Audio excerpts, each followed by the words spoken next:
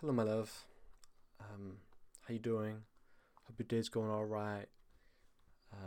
Whenever you're listening to this, in the morning, what you got today? Are you just chilling, doing some work, traveling? Hope everything goes smoothly for you. Into this in like the evening, afternoon. How's your day been? I can't wait to speak to you later or now. Or I'm so glad to have spoken to you. I love seeing you. I love you so much. Okay. So basically, what this is, you can probably tell, probably know, because I probably told you. It's like an ebook. I'm going to be reading through The Seven Husbands of Evelyn Hugo. It's going to be very fun. But yeah, I love you. I hope you're doing alright. Can't wait to see you later. It's going to be so good. Okay. My reading is not going to be on point, by the way. So I'm going to try and do like maybe 15, 20-minute episodes. Depends on chapter length. But if you want me to do like other things, just let me know. We can work around it. But yeah. Okay. My reading is not gonna be on point. Might have to might re-go everything. Okay. Let's go. So I guess this is like a news article. The New York Tribune. Evelyn Hugo to auction off gowns by Priya Amrit on March the 2nd, 2017. Film legend and 60s it girl Evelyn Hugo has just announced that she will auction off 12 of her most memorable gowns through Christie's to raise money for breast cancer research. At the age of 79, Hugo has long been an icon of glamour and elegance. She is known for her personal style, both sensual and restrained, and many of Hugo's most famous looks are considered touchstones of the fashion and Hollywood archives. Those looking to own a piece of Hugo history will be intrigued not only by the gowns themselves, but also by the context in which they were worn. Including in the sale will be the emerald green Miranda Legonda that Hugo wore to the 1959 Academy Awards, the violet souffle and organdy scoop neck she donned at the premiere of Anna Karenina in 1962, and the navy blue silk Michael Maddox that she was wearing in 1982 when she won her Oscar for All of Us. Hugo has weathered her share of Hollywood scandals, not in the least of which being her 7 marriages, including her decades-long relationship with film producer Harry Cameron. The two Hollywood insiders shared a daughter, Connor Cameron, who is no doubt the influence for the auction. Mrs. Cameron passed away last year from breast cancer, soon after turning 41. Born Evelyn Elena Herrera in 1938, the daughter of Cuban immigrants, Hugo grew up in Hell's Kitchen neighborhood of New York City. By 1955, she had made her way to Hollywood, gone blonde, and had become rechristened Evelyn Hugo. Almost overnight, Hugo became a member of the Hollywood elite. She remained in the spotlight for more than 3 decades before retiring in the late 80s and marrying financier Robert Jameson, older brother of 3-time Oscar-winning actress Celia St. James. Now widowed from her 7th husband, Hugo resides in Manhattan. Preternaturally beautiful, and a paragon of glamour and daring sexuality, Hugo has long been a source of fascination for moviegoers all over the world. This auction is expected to raise upward of $2 million. Okay, so a little sneak peek into how smooth this is going to go. Okay, Chapter 1. Can you come to my office? I look around the desk beside me and then back at Frankie, trying to confirm to whom exactly she's talking. I point to myself. Do you mean me? Frankie has very little patience. Yes, Monique, I'm you. That's why I said, Monique, can you come into my office? Sorry, I just heard the last part. Frankie turns, I grab my notepad and follow her. There is something very striking about Frankie. I'm not sure that you'd say that she's conventionally attractive. Her features are severe, her eyes very wide apart, but she's nevertheless someone you can't help look at and admire.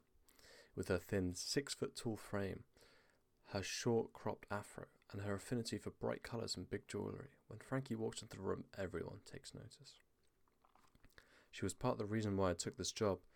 I've looked up to her since I was in journalism school, reading her pieces in the very page of the magazine she now runs and I now work for. And if I'm being honest, there's something very inspiring about having a black woman running things. As a biracial woman myself, with a black father and white mother, Frankie makes me feel more sure that I can one day run things too. Take a seat, Frankie says, as she sits down and gestures towards an orange chair on the opposite side of her lucite desk. I calmly sit and cross my legs. I let Frankie talk first. So, puzzling turn of events, she says, looking at her computer. Evelyn Hugo's people are inquiring about a feature, an exclusive interview. My gut instinct is to say, holy shit, but also, why are you telling me this?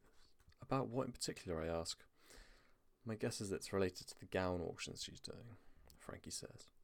My understanding is that it's very important to her to raise as much money from the American Breast Cancer Foundation as possible. But they won't confirm that? Frankie shakes her head, although it confirms that Evelyn has something to say. Evelyn Hugo is one of the biggest movie stars of all time. She doesn't even have to say something for people to listen. This could be a big cover for us, right? I mean, she's a living legend. Wasn't she married 8 times or something? 7, Frankie says. And yes, this has huge potential. Which is why I hope you'll bear with me through the next part of this. What do you mean? Frankie takes a big breath and gets a look on her face that makes me think I'm about to get fired, but then she says, Evelyn specifically requested you. Me? This is the second time in the span of 5 minutes that I've been shocked that someone was interested in speaking to me. I need to work on my confidence. Suffice it to say, it's taken a beating recently, although why pretend it was ever really soaring? To be honest, that was my reaction too, Frankie says. Now I'll be honest, I'm a little offended, although obviously I can see where she's coming from. I'd been on Vivant for less than a year, mostly doing puff pieces. Before that I was blogging for The Discourse, a current events and culture site that calls itself a news magazine, but is effectively a blog with punchy headlines. I wrote mainly for the Modern Life section, covering trendy topics and opinion pieces. After years of freelancing, the Discord gig was a lifesaver, but when Vivant offered me a job, I couldn't help myself. I jumped at the chance to join an institution and work among legends. On my first day at work, I walked past walls decorated with iconic, culture-shifting covers. The one of women's activist Debbie Palmer, naked and carefully posed, standing on top of a skyscraper overlooking Manhattan in 1984. The one of artist Robin Turner in the act of painting a canvas while the text declared that he had AIDS back in 1991. It felt surreal to be part of the Vivant world. I've always wanted to see my name on its glossy pages. But unfortunately for the past 12 issues, I've done nothing but ask old guard questions of people with old money, while my colleagues back at the Discourse are attempting to change the world while going viral. So simply put, I'm not exactly impressed with myself. Look, it's not that we don't love you. We do, Frankie says. We think you're destined for big things at Vivant. I was hoping to put one of our more experienced top hitters on this. And so I want to be upfront with you when I say that I did not submit you as an idea to Evelyn's team. We sent 5 big names and they come back with this. Frankie turns her computer screen towards me and shows an email from someone named Thomas Welch, who I can only assume is Evelyn Hugo's publicist. From Thomas Welch to Troop Frankie, CC, Stamy, Jason, Powers, Ryan. It's Monique Grant or Evelyn's out. I look back at Frankie, stunned, and to be honest, a little bit starstruck that Evelyn Hugo wants anything to do with me. Do you know Evelyn Hugo? Is that what's going on here? Frankie asks me as she turns her computer back towards her side of the desk. No, I say, surprised even to be asked the question. I've seen a few of her movies, but she's a little before my time. You have no personal connection with her? I shake my head. Definitely not. Aren't you from LA? Yes, but the only way I've had any connection to Evelyn Hugo, I suppose, is if my dad worked on one of her films back in the day. He was a still photographer for the movie sets. I could ask my mum. Great, thank you. Frankie looks at me expectantly. Did you want to ask me now? Or did you want me to ask now? Could you? I pull up my phone in my pocket and text my mother. Did Dad ever work on any Evelyn Hugo movies? I see 3 dots start to appear. I look up only to find that Frankie is trying to glimpse my phone. She seems to recognize the invasion and leans back. My phone dings. My mother texts. Maybe. There are so many people it's hard to keep track. Why? Long story, I reply, but I'm trying to figure out if I have any connection to Evelyn Hugo. Think Dad would have known her? Mum answers, Ha! No, your father never hung out with anybody famous on set, no matter how hard I tried to make him some celebrity friends. I laugh. It looks like a no. No connection to Evelyn Hugo. Frankie nods. Okay, well, then the other theory is that her people chose someone with less clout so they could try and control you and thus the narrative. I feel my phone vibrate again. That reminds me that I wanted to send you a box of your dad's old work. Some gorgeous stuff. I love having it here, but I think you'd love it more. I'll send it this week. You think they're preying on the weak? I say to Frankie. Frankie starts softly. Sort of. So Evelyn's people look up the masthead, find my name as a lower level writer. I think they can bully me around? That's the idea? That's what I fear. And you're telling me these words because... Frankie considers her words. Because I don't think you can be bullied around. I think they are underestimating you, and I want this cover. I want it to make headlines. A water break. What are you saying? I ask, shifting slightly in my chair. Frankie claps her hands in front of her and rests them on the desk, leaning towards me. I'm asking you if you have the guts to go toe-to-toe with Evelyn Hugo. Of all the things I thought someone was going to ask me today, this would probably be somewhere around number 9 million. Do I have the guts to go toe-to-toe with Evelyn Hugo? I have no idea. Yes, I say finally. That's all? Just yes? I want this opportunity. I want to write this story. I'm sick of being the lowest one on the totem pole, and I need a win, goddammit. Fuck yes? Frankie nods, considering. Better, but I'm still not convinced. I'm 35 years old. I've been a writer for more than a decade. I want a book deal one day. I want to pick my stories. I want to eventually be the names people scramble to when someone like Evelyn Hugo calls. And I'm being underused here at Vivant.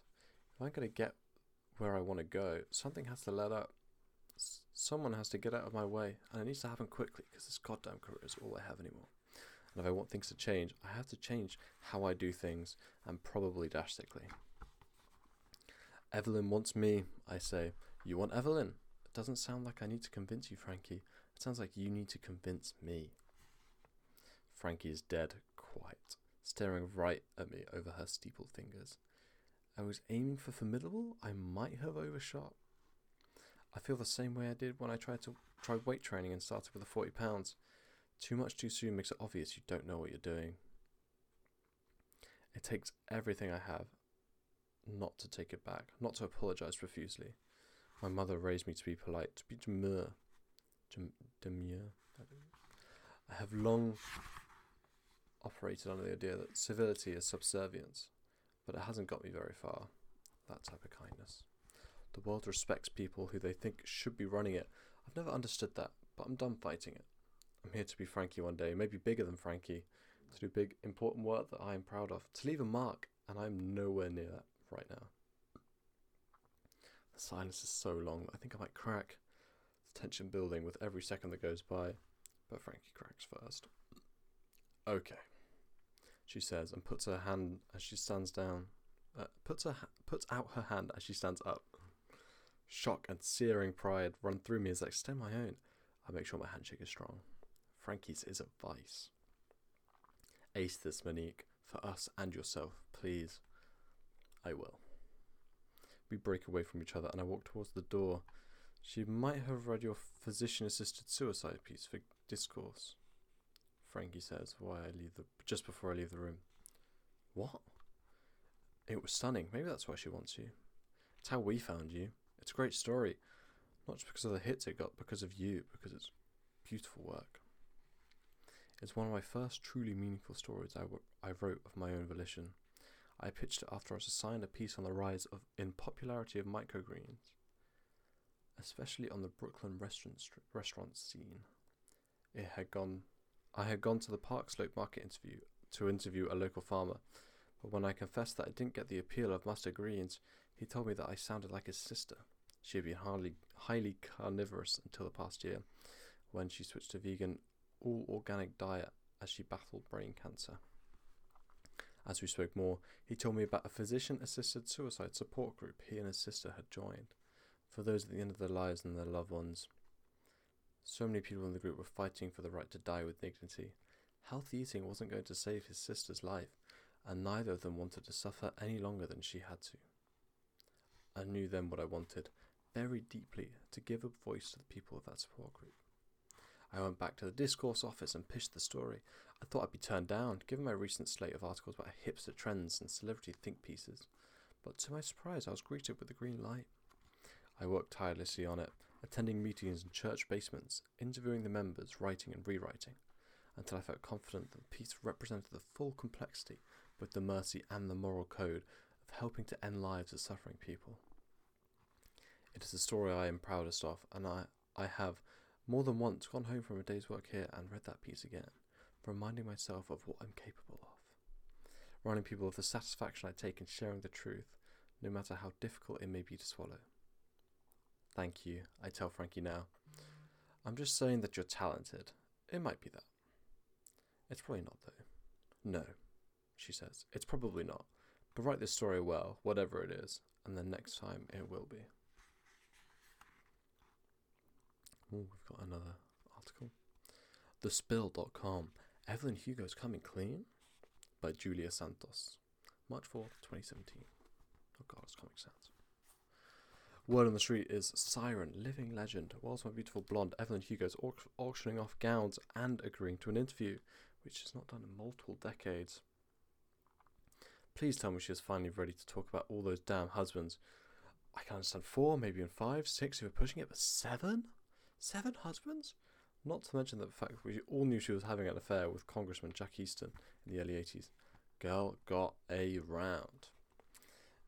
If she won't come clean about the husbands, let's pray she at least goes on the record about how she got those eyebrows. I mean, share the wealth, Evelyn.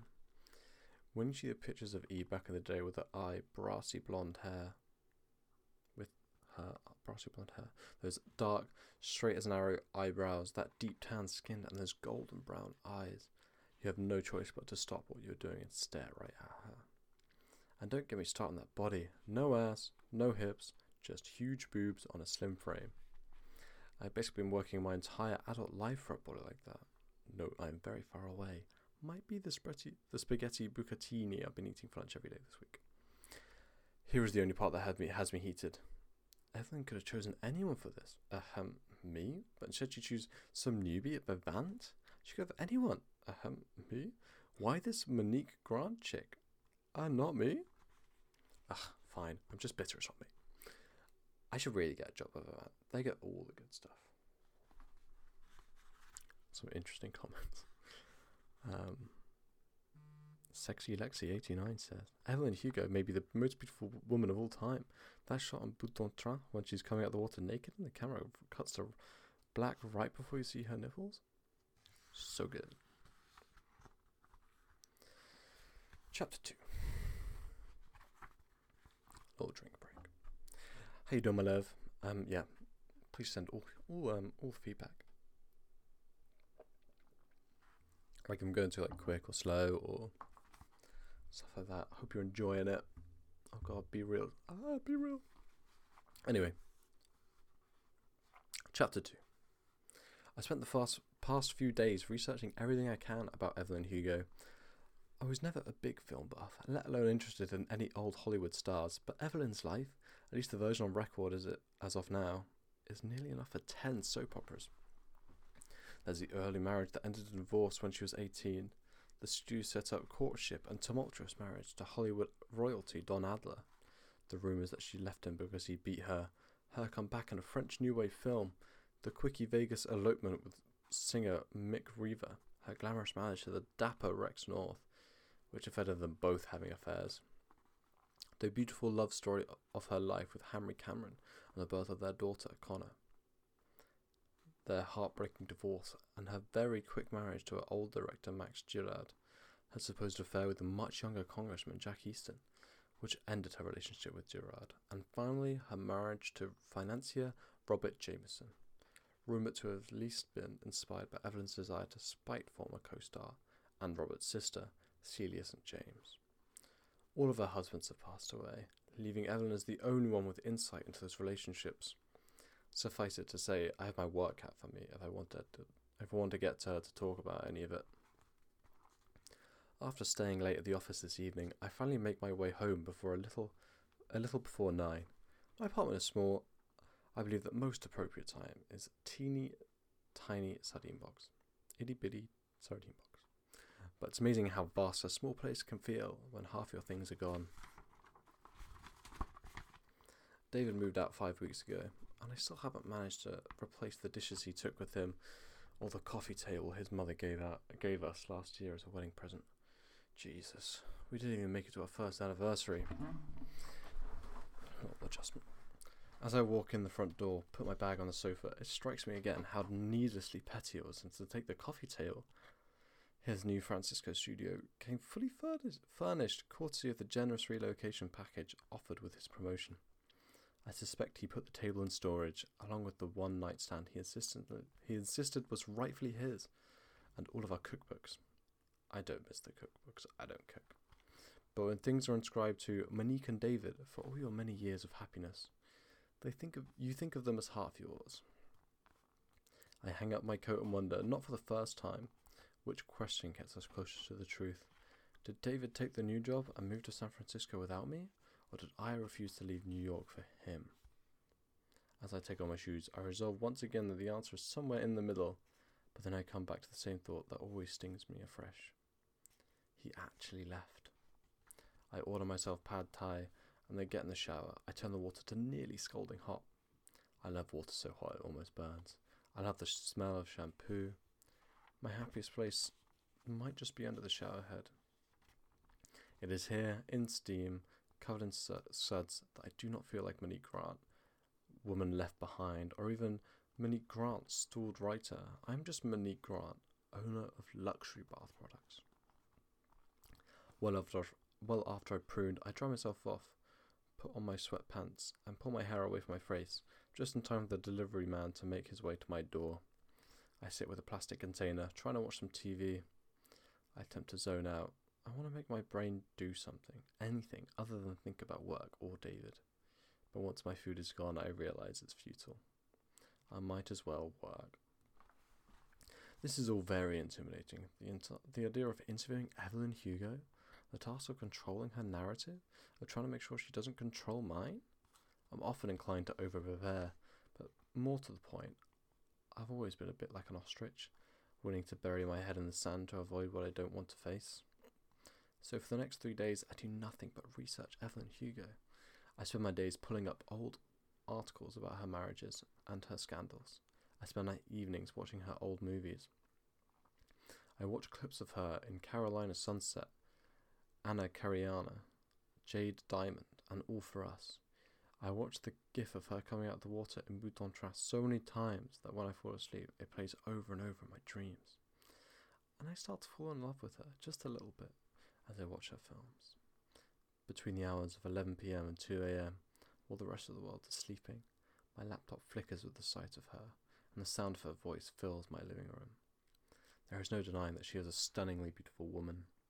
People often talk about her straight, thick eyebrows and her blonde hair, but I can't take my eyes off her bone structure. Her jawline is strong, her cheekbones are high, and all of it comes to a point at her ever so swollen lips. Her eyes are huge, but not so much round that an oversized almond shape. Her eyes are huge, but not so much round as an oversized almond shape. Her tan skin next to her light hair looks beachy and almost elegant. I know it's not natural, hair that blonde with skin that bronze, and yet I can't shake the feeling that it should be, that humans should be born looking like this. I have no doubt that's part of the reason film historian Charles Redding once said that Evelyn's face felt inevitable, so exquisite, so perfect, that when looking at her you get a sense that her features, in that combination, in that ratio, were bound to happen sooner or later. I pin images of Evelyn in the 50s wearing tight sweaters and bullet bras, press photos of her and Don Adler on the Sunset Studios lot shortly after they were married. Shots of her in the early 60s with long straight hair and soft thick bangs, wearing short shorts. There's a photo of her in a white one piece, sitting on the shoreline of a pristine beach, with a large floppy black hat covering most of her face, her white blonde hair, and the right side of her face illuminated by the sun. One of my personal favourites is the black and white shot from the Golden Globes in 1967. She's seated on the aisle, her hair pulled into a loose updo. She's wearing a light-coloured lace gown with a deep scoop neckline, her cleavage controlled but on full display, and her right leg escaping through the high slit of her skirt. There are two men seated next to her, names lost to history, who are staring at her as she looks ahead at the stage. The man next to her is staring at her chest. The one next to him is staring at her thigh. Both of them seems enraptured and hoping to see the tiniest bit further. Maybe I'm overthinking that photo, but I'm starting to notice a pattern. Evelyn always leaves you hoping you'll just get a little bit more, and she always denies you. Even in her much talked about sex scene in 3am from 1977, in which she writhes reverse cowboy style on top of Don Adler, you see her full breast for less than 3 seconds. It was rumoured for years that the incredible box office numbers for the film were just because couples were going to see it multiple times. How does she know how much to give and just how much of herself to withhold?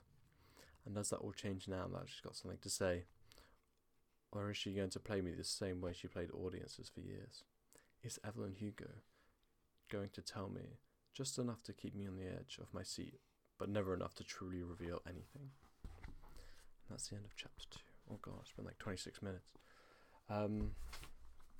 Okay, that's chapter 2. Done. But yeah, I hope you enjoyed that. I don't know how often, I might try and record like one or two a week when I'm at work. So I'm currently recording this on the day before the games. I don't know when I'm going to give this to you, by the way. So hello, me from the future and you from the future. But yeah, I see you soon, my love. And yeah, I'm sure we'll text today and FaceTime today. I can't wait to see your face. You're so gorgeous, so beautiful. I'd say more beautiful than this Evelyn Hugo. But yeah, I love you. Hope you've had a good day. Hope your day's gotta go well. If you're just starting, if you're just moving. Hope you're chilling. Yeah, I love you. I love you so much. Make me so happy. Yeah, I can't wait to speak later. Okay, goodbye for now. Talk soon. I love you.